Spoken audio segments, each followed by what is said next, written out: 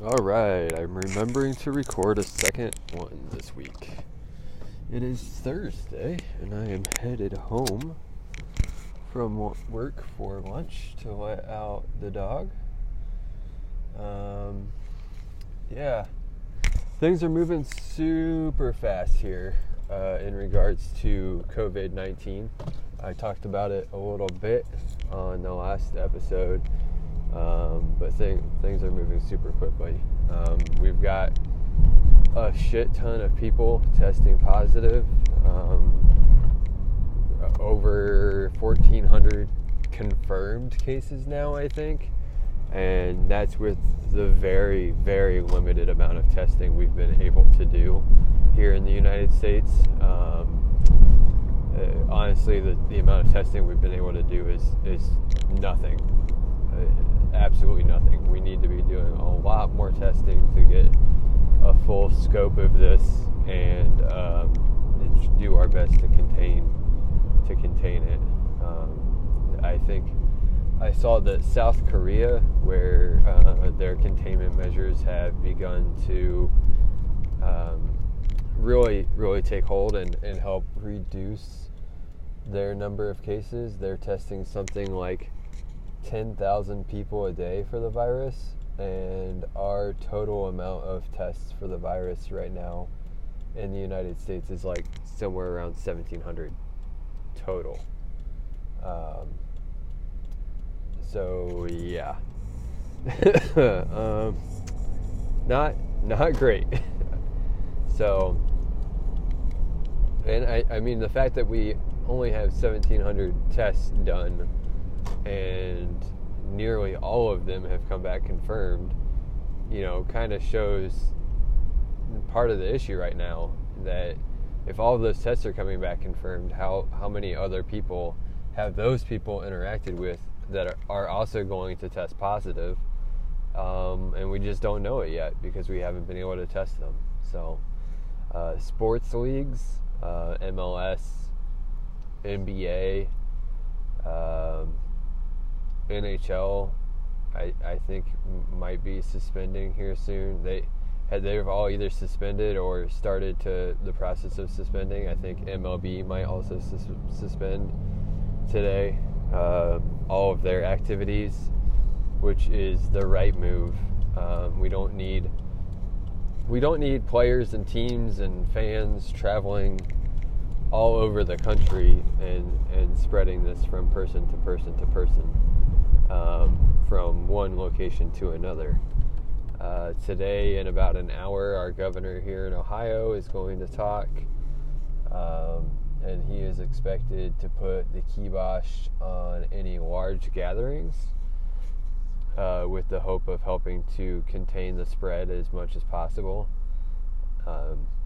And hopefully that means, honestly, that any St. Patrick's Day parades or festivities that are going to be planned for next week are canceled. Here in Dayton, they have, I think, one of the largest, top 10. They were, I believe it's been rated as a top 10 St. Patrick's Day festival spot in the United States. One of the largest, one of the best. I don't want to say it's the largest or it's the best, because I know it's not, but the fact that it's rated top 10 kind of shows you how good it is. So there are more than likely COVID-19 cases here in Dayton that just haven't been tested and proven yet. So if you don't know that you have it and you go to St. Patrick's Day and St. Patrick's Day is allowed to go on and you end up spreading it among that crowd of people, that's exactly how stuff like this gets out of control. So I really hope that they go a long way to banning large gatherings. I hope that churches take common sense approach here and go to online only church services if they can. And I know that's not available for every church, but it's available for a lot of churches these days. Because, I mean, one of the largest outbreaks in though I think the largest outbreak in South Korea was from a church and their pastor who had it, and they did services 2 weeks in a row not knowing that they had it, and that whole church community ended up getting hit very, very, very hard. I think a lot of the South Korea cases, like a decent percentage of the South Korea cases overall, were from that church. So there are a lot of people that are upset about sports being canceled. There are a lot of people that are not happy about trips that they were planning on going on being canceled. The economy for sure is going to take a hit. That's the unfortunate side of this. But honestly, even the more important and the most important part of this is that we need to limit the spread and keep those who are more vulnerable, the older, the people with pre-existing conditions, we need to keep them safe. And it's my job as a healthy adult to, even though that I know that more than likely I would survive this, I would come through it just fine. I mean, I would survive it, not necessarily meaning that I wouldn't have to go to the hospital, but I would survive it. But just because I would survive it does not mean that I don't share in the responsibility of keeping those who would not survive it safe. And the fact that you can be asymptomatic for up to 2 weeks, have the virus and be passing it along to anyone that you come in contact with during that 2-week period and not know it, is probably the biggest part of this. So just gotta be smart, stay away from large groups, and wash your hands and use hand sanitizer. So the goal here obviously is not to end the spread, because we're not going to be able to. The goal here is to limit the spread, slow the spread, and make it so that our hospitals are not overwhelmed with people who need to be in the ICU or need to be intubated in order to survive. Because once the hospitals start having to decide between patients who lives and who dies, that's not going to be a pretty picture. And I'm really scared that we're going to get there, especially because our government is basically refusing to act and refusing to help get test kits made and assembled. And it's really, really frustrating. And I hope that excuse me. I hope that here in a few weeks, I'm not talking to you about how that's happening. It's gonna keep getting worse and worse. It's going to be an absolutely wild, at least 2 months here in the United States with this. It's going to take at least 2 months, I think, for us to combat this, and maybe in 2 months we'll be coming out the other side.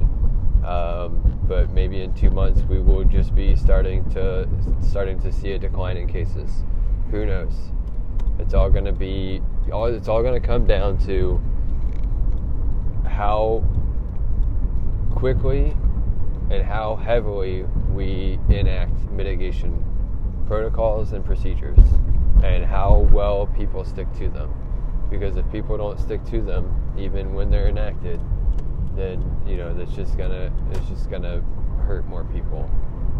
There was a case in St. Louis where this dad and daughter, I believe they were both being tested or had tested positive already. for COVID-19, and they decided to break quarantine to go to a daddy-daughter dance. And I mean, how many people did they interact with there that now are susceptible to contracting it? I mean, that was just super irresponsible stuff like that we need to cut out. I think I saw in Italy they are now planning on charging anyone who has a confirmed case of COVID-19 if they break quarantine knowingly, then they might be charged with murder and get 23 years in prison. And honestly, we need something like that here in the United States to get people's attention, to really just nail home how important it is to not be out in the public if you have it. I mean, even if you think you have it, because I mean, like I said, just how easily it is to get caught. To catch this is just not a laughing matter. So, oh man, I know this is a long rant on one subject, and it's not really a fun subject, but that's kind of the big thing right now. Mentally and mental health wise, I'm taking it fairly well, thanks to, in part, due to the just insane amount of research that I've been doing and others have been doing with me. Just knowing all the data and how I can protect myself and others is gone a long way to help me not feel overwhelmed about this. Hoping that things have cooled down by the end of April, because my wife and I have planned a hiking trip to Gatlinburg, Tennessee. That is to say, us camping together and then going on a hike and then coming back isn't super risky. But the fact that we will have to be traveling, stopping at, potentially stopping at restaurants and gas stations and whatnot, there's a little bit of risk there every time you stop and get out and touch a new surface that you haven't interacted with. It could be on that surface and you just don't know it. So it'll be a bit risky, but it'd be a really good trip. We're gonna go on a peak hike up a mountain and get some really great views in the Great Smoky Mountains. But we'll just have to see. We'll have to see how it goes, and maybe cancel it, maybe not. Just depending on how it goes. But anyway, yeah. I mean, that's a lot of fun. We got that trip planned. I've got a lot of other stuff coming up mid-April or so that could be a lot of fun, and then Indianapolis 500 stuff that I'm excited to do in May. But if it means still potentially spreading the disease when it comes time to doing those things, I will not be doing those things. It's more important for me to stay at home and read a book or watch Netflix and be bored off my ass than it is to take a risk of exposing myself and then potentially exposing others. So, but yep, I'm home. I gotta let the dog out, and I'm gonna be headed right back to work. See ya.